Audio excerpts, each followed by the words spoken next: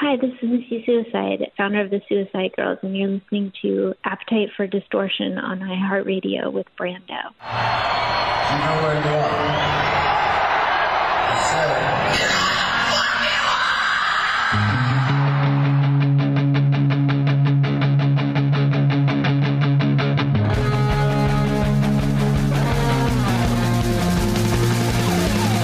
This is Appetite for Distortion.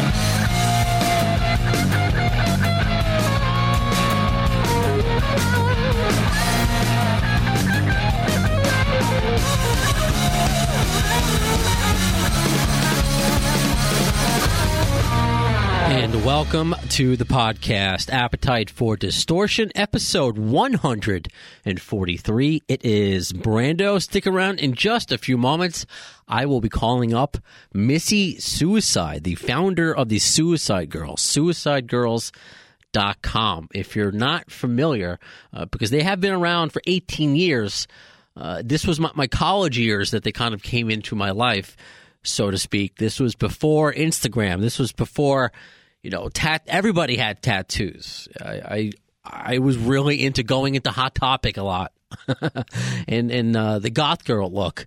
And Avril Lavigne was out. I thought she was the coolest and sexiest girl at the time, this punk rock chick. Oh my God. So once there was a website that debuted of all these beautiful women with tattoos and piercings, I'm like, this is the greatest thing to hit the internet at that time. So coming up, we're going to talk to Missy, and of course the 6 degrees of GNR Bacon connection is that the Suicide Girls opened up for a few shows for Guns N' Roses in 2006. So we're going to talk to her about her history, the history of the Suicide Girls, how the whole GNR tour came to be. And just so you know, I recorded this specific interview maybe like a week ago. I'm talking to you now live as I'm recording this part of it, the intro and the outro, September 1st. And if I sound any different, it's because I have just moved to the city, moving from Long Island to Queens. I'd like to think no matter where you are in the world, everybody knows Queens, New York. So just all this dust in my nose, and it sucks. But I do have some GNR-related moving stories coming up after the interview. And also after the interview, we're going to do some shotgun news where I'll give you some updates about the podcast itself. And I spoke to Rod Jackson on the phone. I'll give you an update on Rod Jackson, the former singer of Slash's Snake Pit. But without further ado, let's talk to Missy Suicide, founder of the Suicide Girls. Let me call her. Hello. Hello, is this Missy? This is. And that's appropriate to call you Missy, not Miss Suicide or MS? Yes. Okay, sorry. I have a weird sense of humor, which I'm sure you'll come accustomed to as we go. So anyway, I appreciate you taking some time out today to speak with me. Of course. Thank you for talking with me. I'm glad that we can finally connect, Missy, because I've reached out to you a while ago to do this podcast, but I don't even know where to start because I'm actually a fan of the website, and I remember it debuting my freshman year in college, where I'm still awkward, as you can probably tell at the early stages of this interview, but I was just really uncomfortable with my body and myself and talking to girls, and all of a sudden there's this website that it's nothing to do with, yes, they're beautiful women with tattoos, but I think the best way to describe it is how you describe it on the Suicide Girls website, suicidegirls.com. What some people think makes us strange or weird or fucked up, we think is what makes us beautiful. And that's, even though your direction of beauty standards, although I guess aimed towards women, I got that. I got that sense from Suicide Girls. I'm like, wow, there are girls out there for me. They're way hotter than me, but they're out there. Yeah, I mean, and I feel like it's all about embracing your body and embracing your flaws. Like if you love your body and you love yourself, well, you can't love yourself without loving your body. And there's somebody that will appreciate everything about you. Like if you think that your thighs are too fat or your toes are messed up or like whatever it is that you have like a hang up about, somebody else is going to think that that's the hottest thing about you. And so if you can kind of see yourself through somebody else's eyes and just realize that, that is hot. That doesn't affect me. That doesn't make me any less of a person. That doesn't make me any less attractive. It doesn't make me any less able to conquer the world. Then it bolsters everybody's confidence, and it makes for a happier world. Wow, where were you for me in college with those words of wisdom? I feel I'm only going to be 36 in a few weeks, but I feel like I was such a late bloomer to understand that. And now, as we're talking, I think I remember a specific suicide girl going upon what you're just saying that made me feel better about myself specifically. I have a neurological disability. I walk with a limp, and I do have leg braces. And as I got older, I use a cane. But when I walk, people just think I don't act like I'm not in a wheelchair, or maybe I don't. When I speak, I don't act how people think someone with a handicap should speak, because I can communicate well. But there was a suicide girl that she had a fake leg, and she Amina. was what was her name? Amina. Maybe I can like remember her face, and obviously the amputated. She had the prosthetic. So I mean, while I do have my legs, but I always felt like what you just said.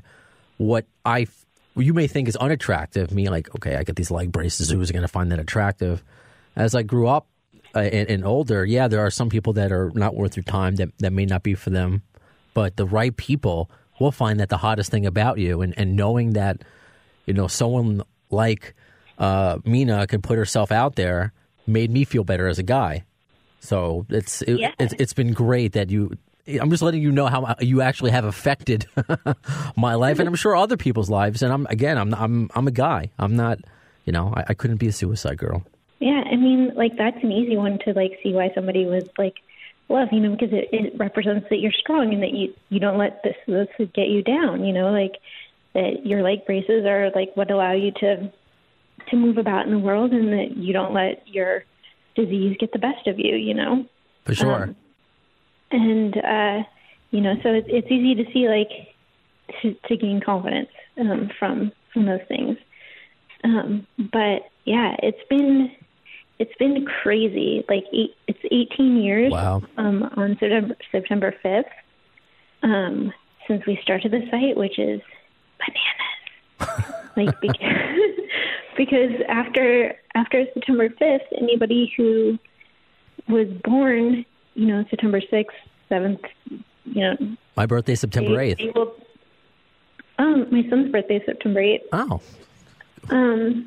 But anybody that was born in 2001, right, will be eligible to be a suicide girl. So they could have been, the site will be older than they are, Wow. And it's just a testament to you hit something, you hit a nerve, you hit a pulse of a lot of people wanting to express themselves. And of course, there's a variety of women from different backgrounds and different cultures, different countries.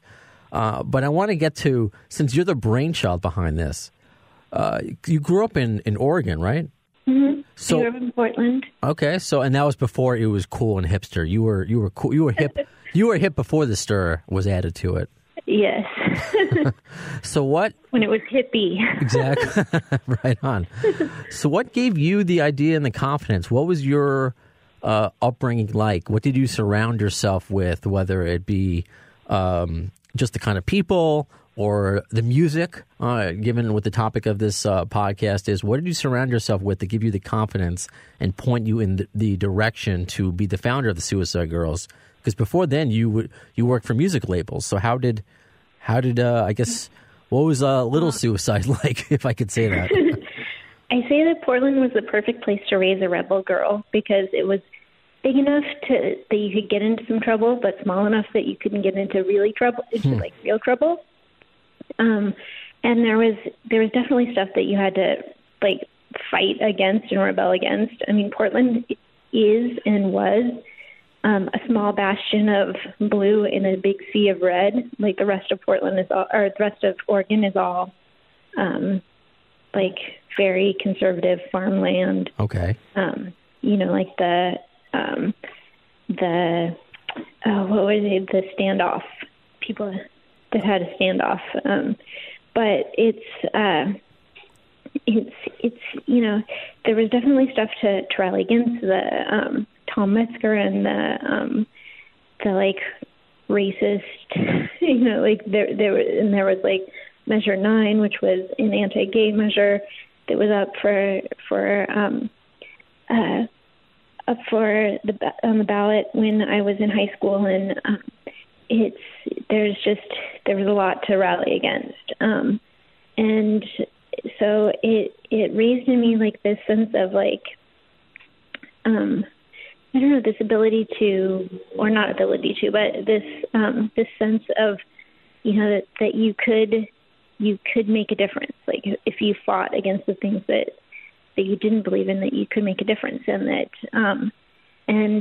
so I grew up in Portland with that belief, and then I went out on my own, and I ended up in LA, and I was working for .coms, and I moved my way up them, and was had quite a successful career in the .com bubble. Probably way more than any 23-year-old should have had. And those were the early days, right, of the .com. It wasn't like today where, certainly no smartphones and no apps where .coms were happening, and it was hard to get into that field. It was, so when I went to college, I went on the East Coast, and my work study was working in the dean's office, and my first job was to make their website. So I had some website knowledge, and then I came out to LA and worked in the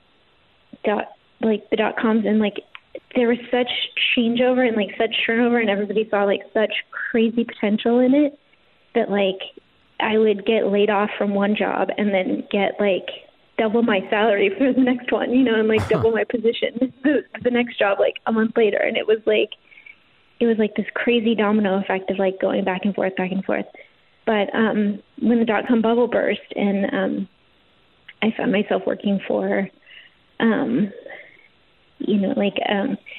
of in a corporate environment, and it was my first time working in a corporate environment, and I was a bit stifled creatively, and it was a hard situation, and then I just said fuck it, and I left, and I was I won't. There's so much oppression, so much sexism, so much people judge me so much based on my outward appearance, not what's going on inside, that I was just so frustrated. And so I quit my job, I cashed out my 401k, and moved to Portland. Because I was I don't know what I'm going to do, but I'm not going to do this anymore. So you moved back? And then I moved back to Portland. Okay. And I started Suicide Girls on a whim. It was kind of if you build it, they will come sort of thing. It was there have to be other girls like me. There have to be, other girls that feel frustrated and want to embrace their bodies and feel growing up, you're told that good girls don't, and that you should be ashamed of your body, and advertising is all about either conforming to certain beauty standards and telling you that you need zit cream, or it's all about negative sort of association.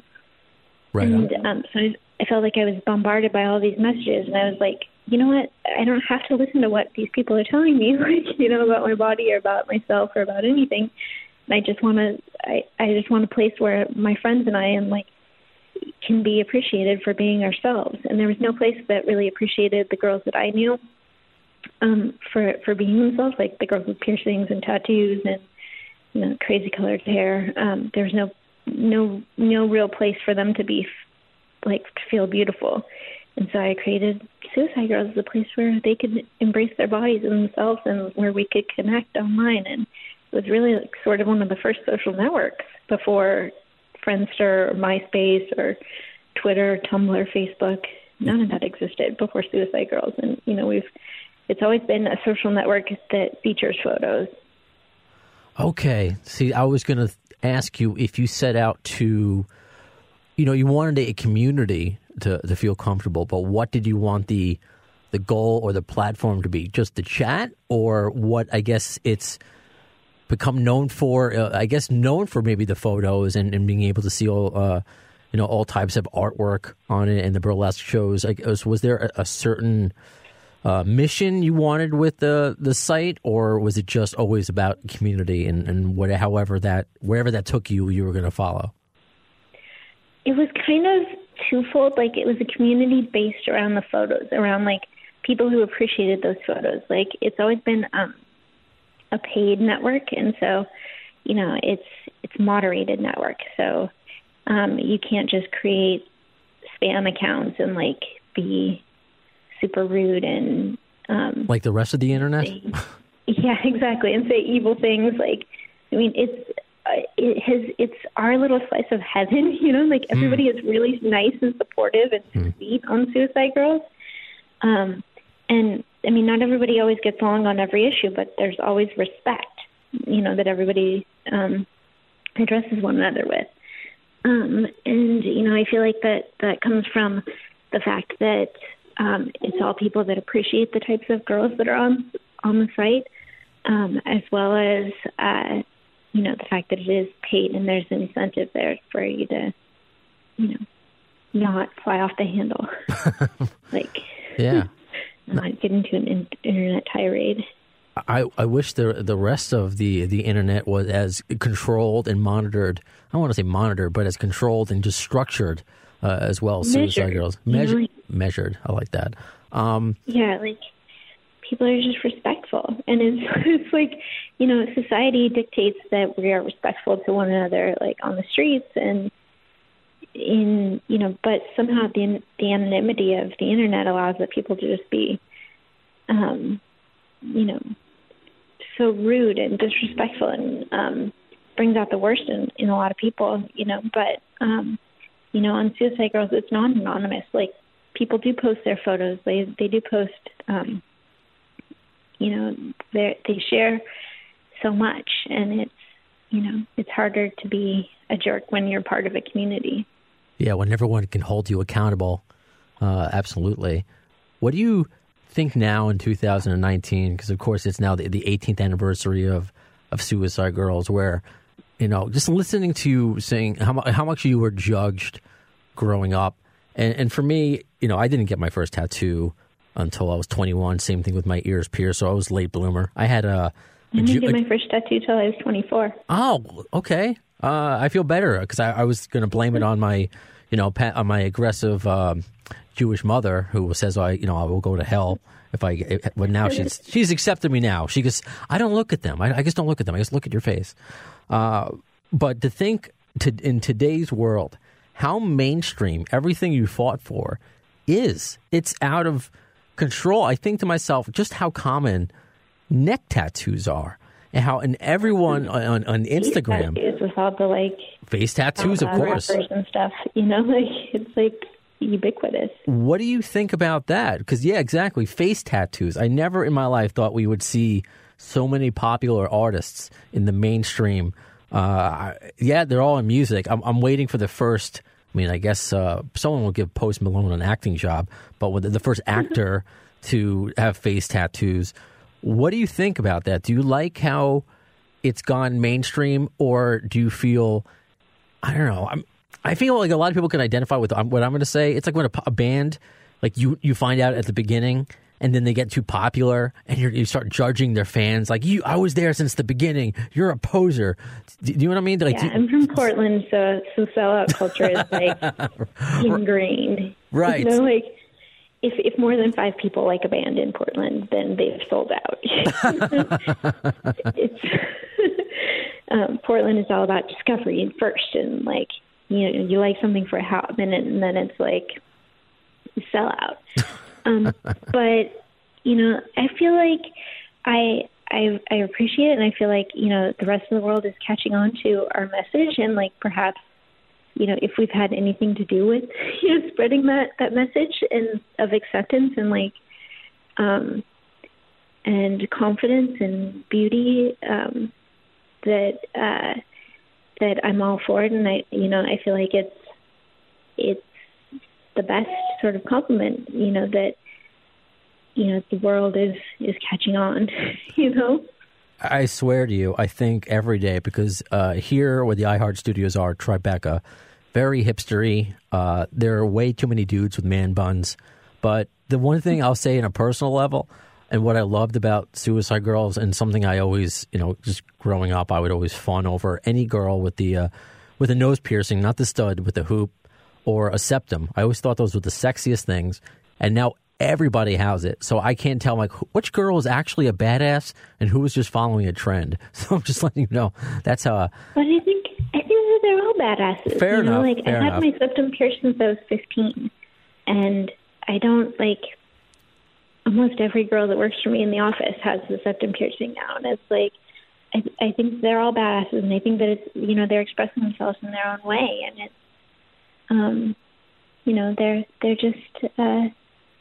They see the beauty in it, they appreciate it in the same way that you do, Very true. But you are the original badass, I can say that. Thanks. So how did you, with the Suicide Girls and the opportunities it's given you and all the wonderful people that you've met and worked with, how in the world did that lead you to open up for Guns N' Roses in 2006? Because that combined was, when that was announced, I couldn't believe it. Two of my favorite things were joining. I got to see, I was dating a girl at the time in Ottawa, and we had bought tickets before we broke up. But I'm like, you know what? I got these tickets. Let me just go up. I want to see the Suicide Girls open up for Sebastian Bach and GNR. When am I ever going to see that again? And I didn't know about the burlesque show. I really didn't know much about the shows at the time. So I'm wondering how that all came together, because that's I think a wonderful part of their history, a very unique and a risk-taking part of their history. Yeah, I mean, it was the booking agent that we were using at the time had some connection to the booking agent that worked with Guns N' Roses, and the opportunity came up, and I guess Axl must have appreciated our aesthetic, and so we went up to Canada, and the girls came out for their first show, and, in general, the girls get down to pasties and thong panties, and so they started to do that, and it was like a giant arena, and quickly we realized that there were all sorts of kids in the audience. Oh, okay. That it was an all-ages show, and so we had to adjust. Okay. from that show on, we just adjusted, but it was a great opportunity for us, and it was a great experience, opening up for Guns N' Roses, being on tour, and all of the backstage hijinks, and we adapting our show so that it would be so we could be in front of those massive audiences. In Canada, it was like hockey stadiums. It was crazy. It was just the most people ever.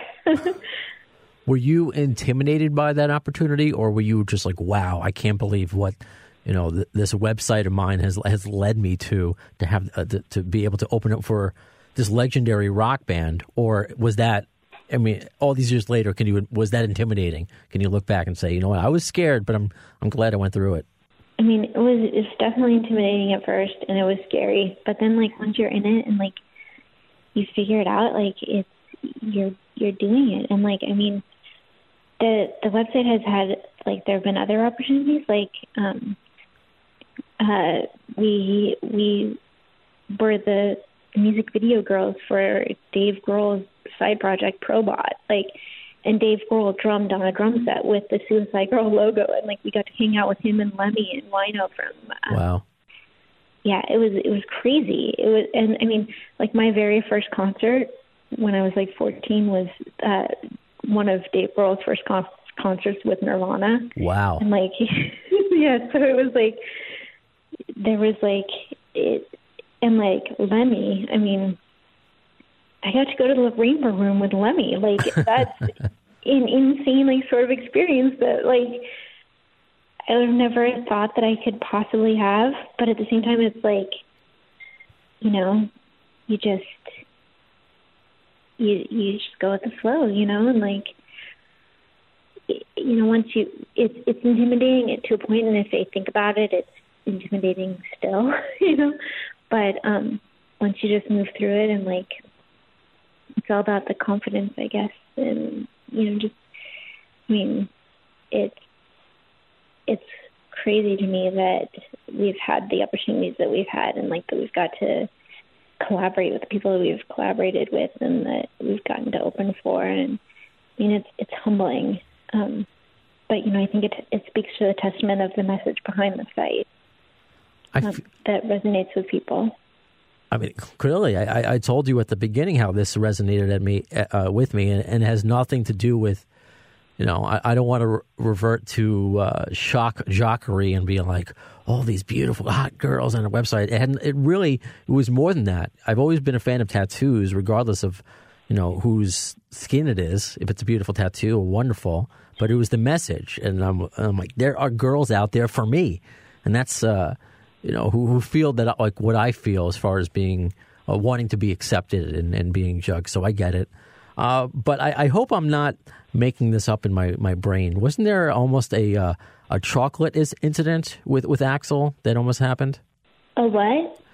For whatever reason, I remember that I thought maybe in an email that you said that Axel had slipped on something on stage based upon a rehearsal of the Suicide Girls, or am I just completely making that up? I don't recall. All right, because I don't know why in my head I had thought you had said Axel during a rehearsal was slipped on, I don't know, something that the girls were using, whether it was an oil or chocolate or something that was on stage that he slipped. But if I don't know, maybe it was a dream that I had, clearly. Maybe it happened, like, it's hard for me to remember that tour because it was, you know, like, so long ago. And we've done so many tours since then. 100%. It's hard for me to remember all the specifics for sure of every tour, but it doesn't sound, you know, we did use chocolate in the thing, so. I don't know. Okay. Is there anything? Again, I know it's so hard to remember. I barely remember what I did yesterday, but is there any memory that sticks out to you from that tour, whether an interaction with the band or a specific show that you still hold on to all these years later? I don't remember personally. I remember that there was a problem with the tour bus, with the bus the girls were on, and for one show, and Axel let them fly in his private jet, and that was like the best thing ever for them. They were like, this is the coolest thing that's ever happened to us. All right. They were like, our bus is broken all the time. But I wasn't at the tour, but they were just like it was like one of those stressful situations where I'm back at home and trying to deal with like the bus company and like trying to get everything all situated and like trying to figure out some way for it to work because, you know, I want it to work. And, you know, Axel caught wind of the problem and was just like, okay, they can fly with me. And like, I was like, that is like the best, like it's so gracious of him and so like awesome. You're the one doing all the hard work. Yet you miss out on the flight. That's the reward for all the blood, sweat, and tears that you put into it. That's pretty cool. Good on Axel. I mean, it's not like he could maybe like pay for another bus, but no, take my PJ, take my private jet. That's pretty badass. What over these 18 years do you think is your proudest moment, or do you think that's still to come? I don't know. I mean, it's so hard. Like, I mean, I feel like. Personally, like my proudest moment is like the friendships that I made and like the difference that I've made in the lives that I've been able to like personally see. You know, like the girls that work for me, like, you know, having them grow into their own and like because I've had girls that have worked for me for like 10, 12 years, and so it's rewarding for me. Like, I feel like now that I'm older to, like, see them and their growth and like how they've passed on, like to other people, their like expertise and like how awesome they've become as people and employees and like, badasses in general, like, kind of mentoring them and then seeing them mentor somebody else has been, pretty rewarding. And,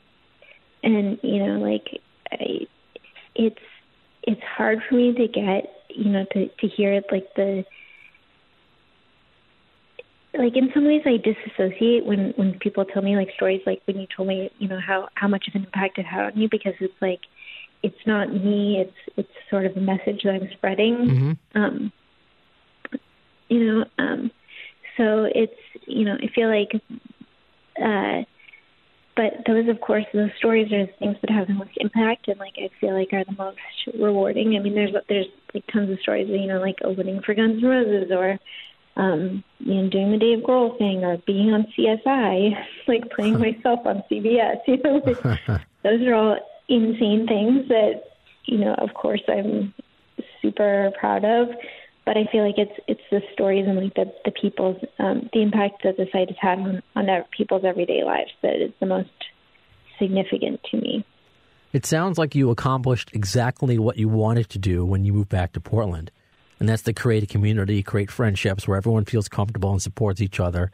And you are, I guess, being rewarded or blessed or whatever, or have these opportunities to do all these great things along with that, because you continue to spread that message that you thought of 18 years ago. So just congratulations. And tell us what fans can expect from the 18th anniversary tour. And I believe you had told me the actual 18th birthday is the LA show.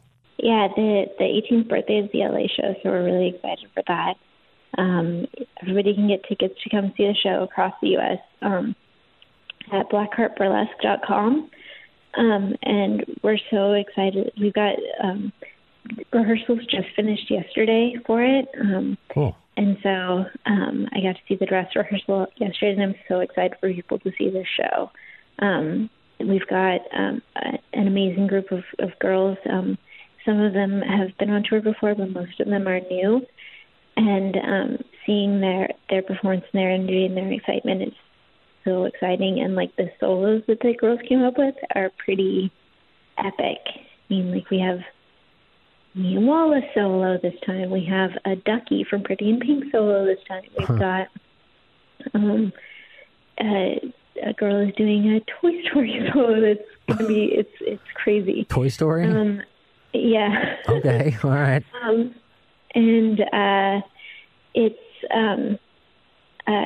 It's going to be a really fun show, and there's we've got new group numbers that are like just some of my favorite. Like we came up with a Spider-Man Into the Spider-Verse number.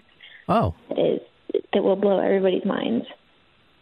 I can't. I mean, that movie itself blew my mind. So I can't imagine what Suicide Girls Spin is going to do to it. Are you coming to New York at all? Like, what are some of the cities that you're hitting along the tour? Yeah, there's 68 cities across the U.S., so we're pretty much coming everywhere. Okay, cool. Do you do anything internationally as well? We do. We played London in June, I want to say. And we've played in South America and Australia and Germany. So we don't have any internet. We did Canada a bunch, but we don't have any Our Canadian promoter is no more. And so we need to find a new Canadian promoter so we can do a Canada tour. Okay. Awesome. We're playing Sony Hall in New York on October 8th.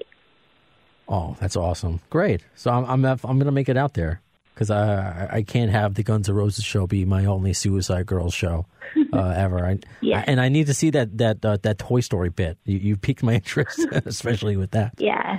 It's if you've ever been to you haven't seen our show in a while, but unfortunately, I used to do the only you're going to be blown away because like I said, the Guns N' Roses version of our show was a little bit more tame than usual because of the all ages thing. The kiddies, right? But we had opened for Courtney Love, and we had a similar experience. We were like, oh no, really? Okay. Yeah, because her show is all ages, and we went out, just thinking that it was going to be like full, like, grunge girl, like awesome. Yeah, especially Courtney Love, right? All right. Yeah, so we amped up everything because we're like, we gotta raise our bar to Courtney Love standard.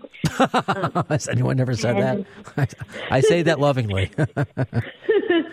And it was just like, and we walk out there and we're like, full on like Marilyn Manson, like going for it, and like we're like, oh no, like crickets, like kids and their moms standing there. We're like, oh no. But yeah, so Sunny has been a part of the tour for the past several years. She does this Little Mermaid number where she takes the lyrics and changes them to make them. She sings the song, but with a unique, funny twist to it. And so it's a similar thing for the Toy Story. Okay. So it will be sung by our host, and it will be interesting. Sunny she actually hosted the show for a long time. She came about. She was an audience member during one of the first tours in New York, and she got drunk and came up on stage during the dance contest and had so much fun and felt so like empowered. She was a government employee in Albany, and she came up on stage and had an experience at our show that was so life-changing that she flew out to LA and auditioned for us, and then she got placed on our Australian tour, and her life has never been the same since. That's an American dream right there. I love it. Right? So you never know what's going to happen. No, you don't. And that's why, what you've been doing for 18 years and the community you've created is really a second to none. SuicideGirls.com. I'm looking at the dates. Is the September 4th in Riverside, California? Is that the kickoff? That's the kickoff, yeah. Okay. September 5th in LA is the 18th anniversary of the site, and then we go all the way through November. So we hit up pretty much every city in the U.S. Yeah, no, I'm looking through Oklahoma, Kansas City, Sunday, Florida, of course, New York, obviously Massachusetts. So wherever you are, I get listeners all over. SuicideGirls.com for all the dates. And I can't thank you enough, Missy, for taking some time out to reflect on what you've built. And just obviously, you don't need me to tell you to keep doing it, keep doing what you're doing, because it's really made a lot of people empowered and happy. And, we get to see a lot of beautiful women while we're at it. Thanks. Thank you so much for having me and for taking the time to talk to me. And, validating that, after 18 years that there's still more work to be done and still more, lives to touch and people to bring a little bit of joy and happiness. Absolutely. With, tattooed boobies. Absolutely. Thank you so much, Missy. All right. Thank you. Total sweetheart. She was super, super nice. So I mentioned at the beginning of the episode that I recorded the interview portion of the episode maybe like a week or so ago, and I had plenty of time to research why did I ask her about chocolate? Why did I seem like a weirdo? Did I dream about chocolate, Axl Rose, and the Suicide Girls? I mean, it sounds like a dream. Probably for many of you, it was one. No, I went back, and this is what into my social media when I announced Missy was going to be a guest. And this is what sucks about not having a producer or a co-host all the time. It's hard sometimes to look at your notes and pay attention to what they're saying to have an organic conversation, because it's not always necessarily that I'm preparing for the next question. The next question is going to come with come about regarding whatever they're talking about. You know, what I'm interested in, where I want the conversation to go. So I missed the part of why I mentioned the chocolate, so I sounded like a pervert. So I asked you guys if you ever saw the Suicide Girls open up for GNR, and many of you commented. We got Todd saw them at the Allstate Arena, Maddie saw them at Middle East, Vincent, Quebec, Stephen said he saw them in Baltimore, and Brett mentioned that he saw them in Cleveland, and I need to say that I did drop the ball on this. I forgot that it was the Suicide Girls tour, and specifically the Cleveland show that Brett, and he commented this on our Facebook page, that it was the Cleveland show that Axl referred to the Eagles of death metal as the pigeons of shit metal. So I dropped the ball asking her about it. I would like to think she would have said something if she remembered that. So let's just pretend I didn't drop the ball and the question wasn't needed. Sure. Again, that's the shitty part about not having a producer, because every episode in and out, you always come up with the greatest questions that I wouldn't think of, and you are my producers. It's just, I wish you were here with me when I'm recording.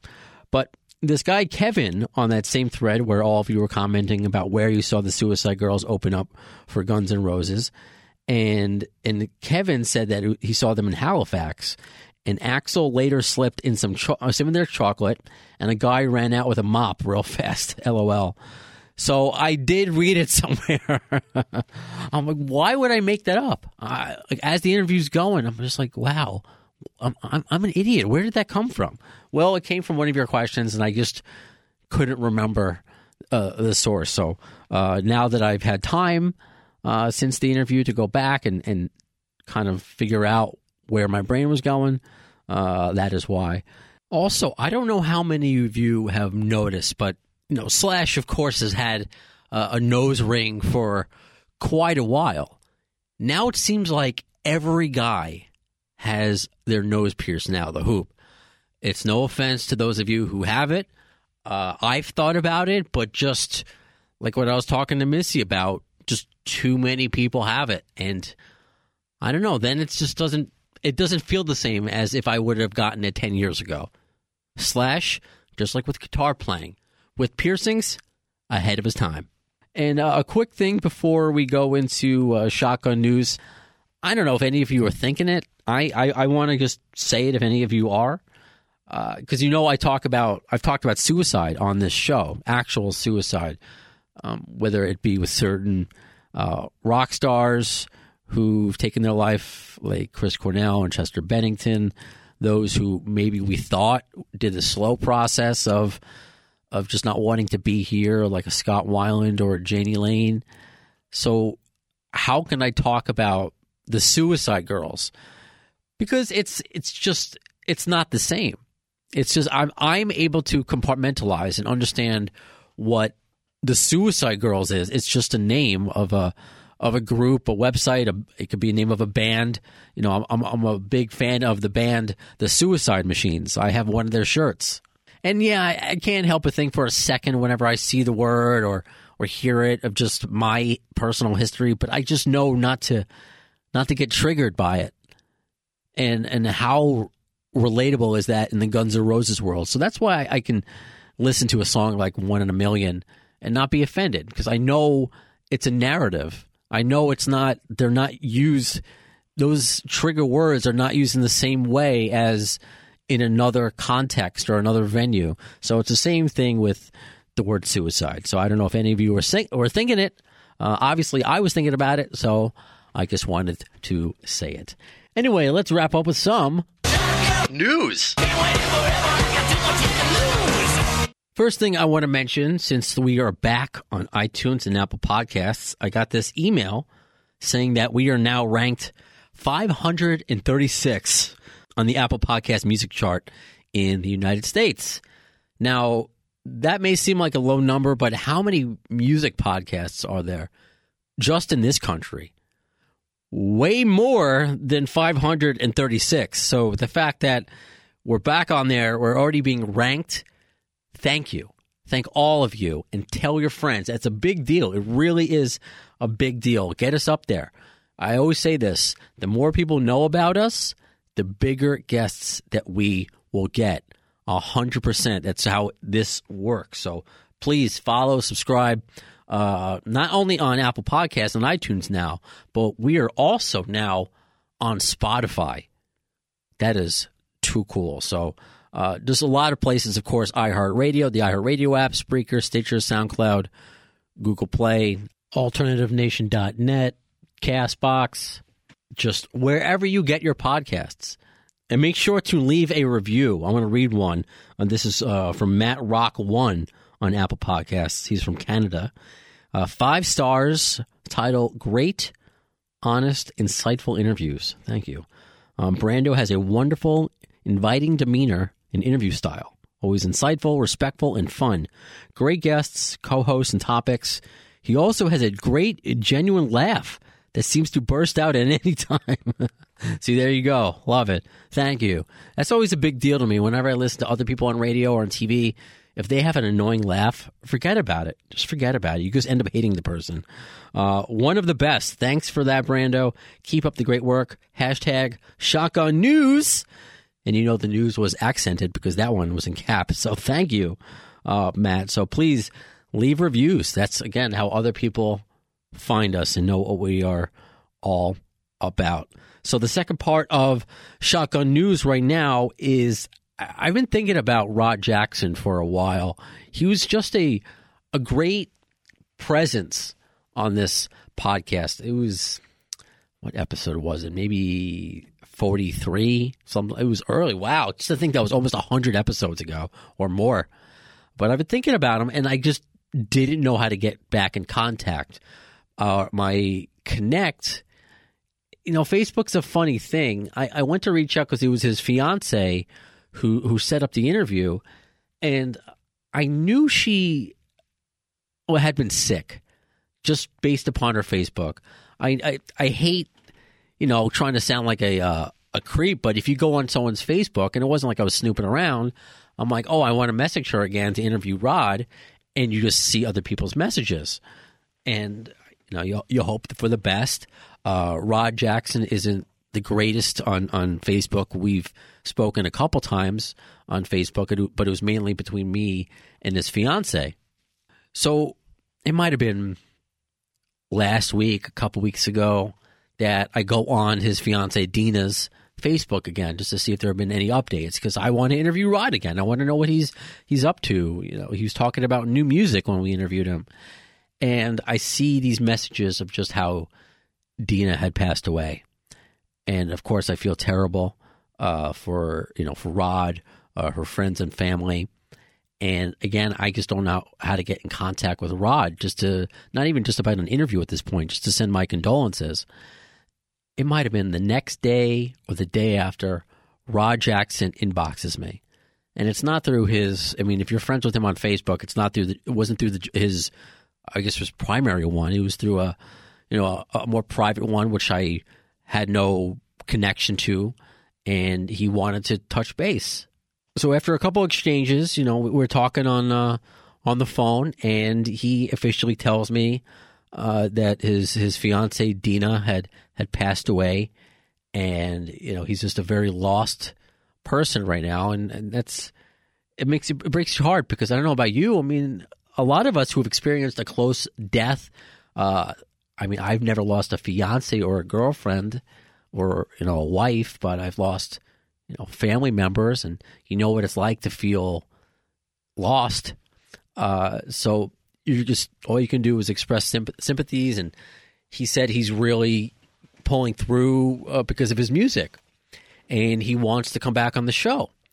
And I'm like, oh wow, that's great. I really appreciate you wanting to talk and share. And if you remember that interview, he's just such a firecracker. He's like, yo, man, he's like, I can't tell you how many times since that interview people have come up to me. He's like, yo, I heard you on Appetite for Distortion. I heard you on the podcast. He made it seem like he was being inundated with people complimenting him on the interview with me, which blew me away. And then he goes, appetite for distortion is bigger than King Kong's dick. I don't know. I feel like I need to make a T-shirt of that or a bumper sticker or something. And it made me just feel really, really good. And he continues, like, I spoke to Slash a couple of days ago. We apologized, and I didn't probe into anymore into the conversation with Slash. I have no idea if it was just a one-off phone call just to mend fences, if there's going to be another relationship, friendship. I don't know.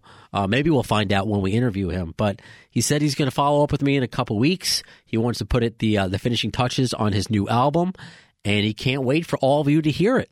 So through tragedy, Rod Jackson is fighting through, and he's going to talk to us again. And I can't wait. I also can't wait to go home and take some NyQuil and get this allergy attack out of my system. Oh, I hope I wasn't too nasally at the intro and outro of this episode. Thanks for bearing with me. Again, I said I was moving, and I guess I am officially moved to Queens. And the best part so far about the move is that moving my dresser in my bedroom after, I think, 2 years, I finally was able to reach my Chinese Democracy vinyl that fell back there. Oh, my God. Thankfully, it's completely wrapped. It wasn't just the record. The entire, vinyl, still with the Best Buy sticker on it, fell behind my dresser 2 years ago. Just my fingers are too small to reach back there. I couldn't get a stick back there. Not until I completely moved out of my apartment could I finally get Chinese Democracy. Oh, I can't wait. And you better bet that I'm going to have some GNR posters up in my new place to combat my girlfriend's Dave Matthews posters. I never thought I would live somewhere where Dave Matthews would be on the walls. But here I am in life. So we will see what's coming up on the podcast. I have some guests cooking behind the scenes. And as you know, some guests just come out of nowhere. And all of a sudden, here's an episode. But in the meantime, please follow on social media, facebook.com/The AFD Show, or on Twitter @The AFD Show. You guys give great, and gals, of course, give great recommendations for guests. And a lot of you have earned co-hosting opportunities because of that. So don't stop on the requests. I wish I can get to all of them. If this was a daily GNR radio show, which would be cool, then we might have a guest for every day based upon how often you inbox me with ideas. So thank you so much, because, look what we're doing here. We're not just talking to rock stars. We're talking to the founder of the Suicide Girls. We've done interviews with the writers of the Looney Tunes. This is all through our 6 degrees of Guns N' Roses bacon. It doesn't matter where we go with it. As long as it's somehow connected to the band that we love, we make it work. So until the next episode, when will you see it? Well, in the words of Axl Rose concerning Chinese Democracy, I don't know if soon is the word, but you'll see it.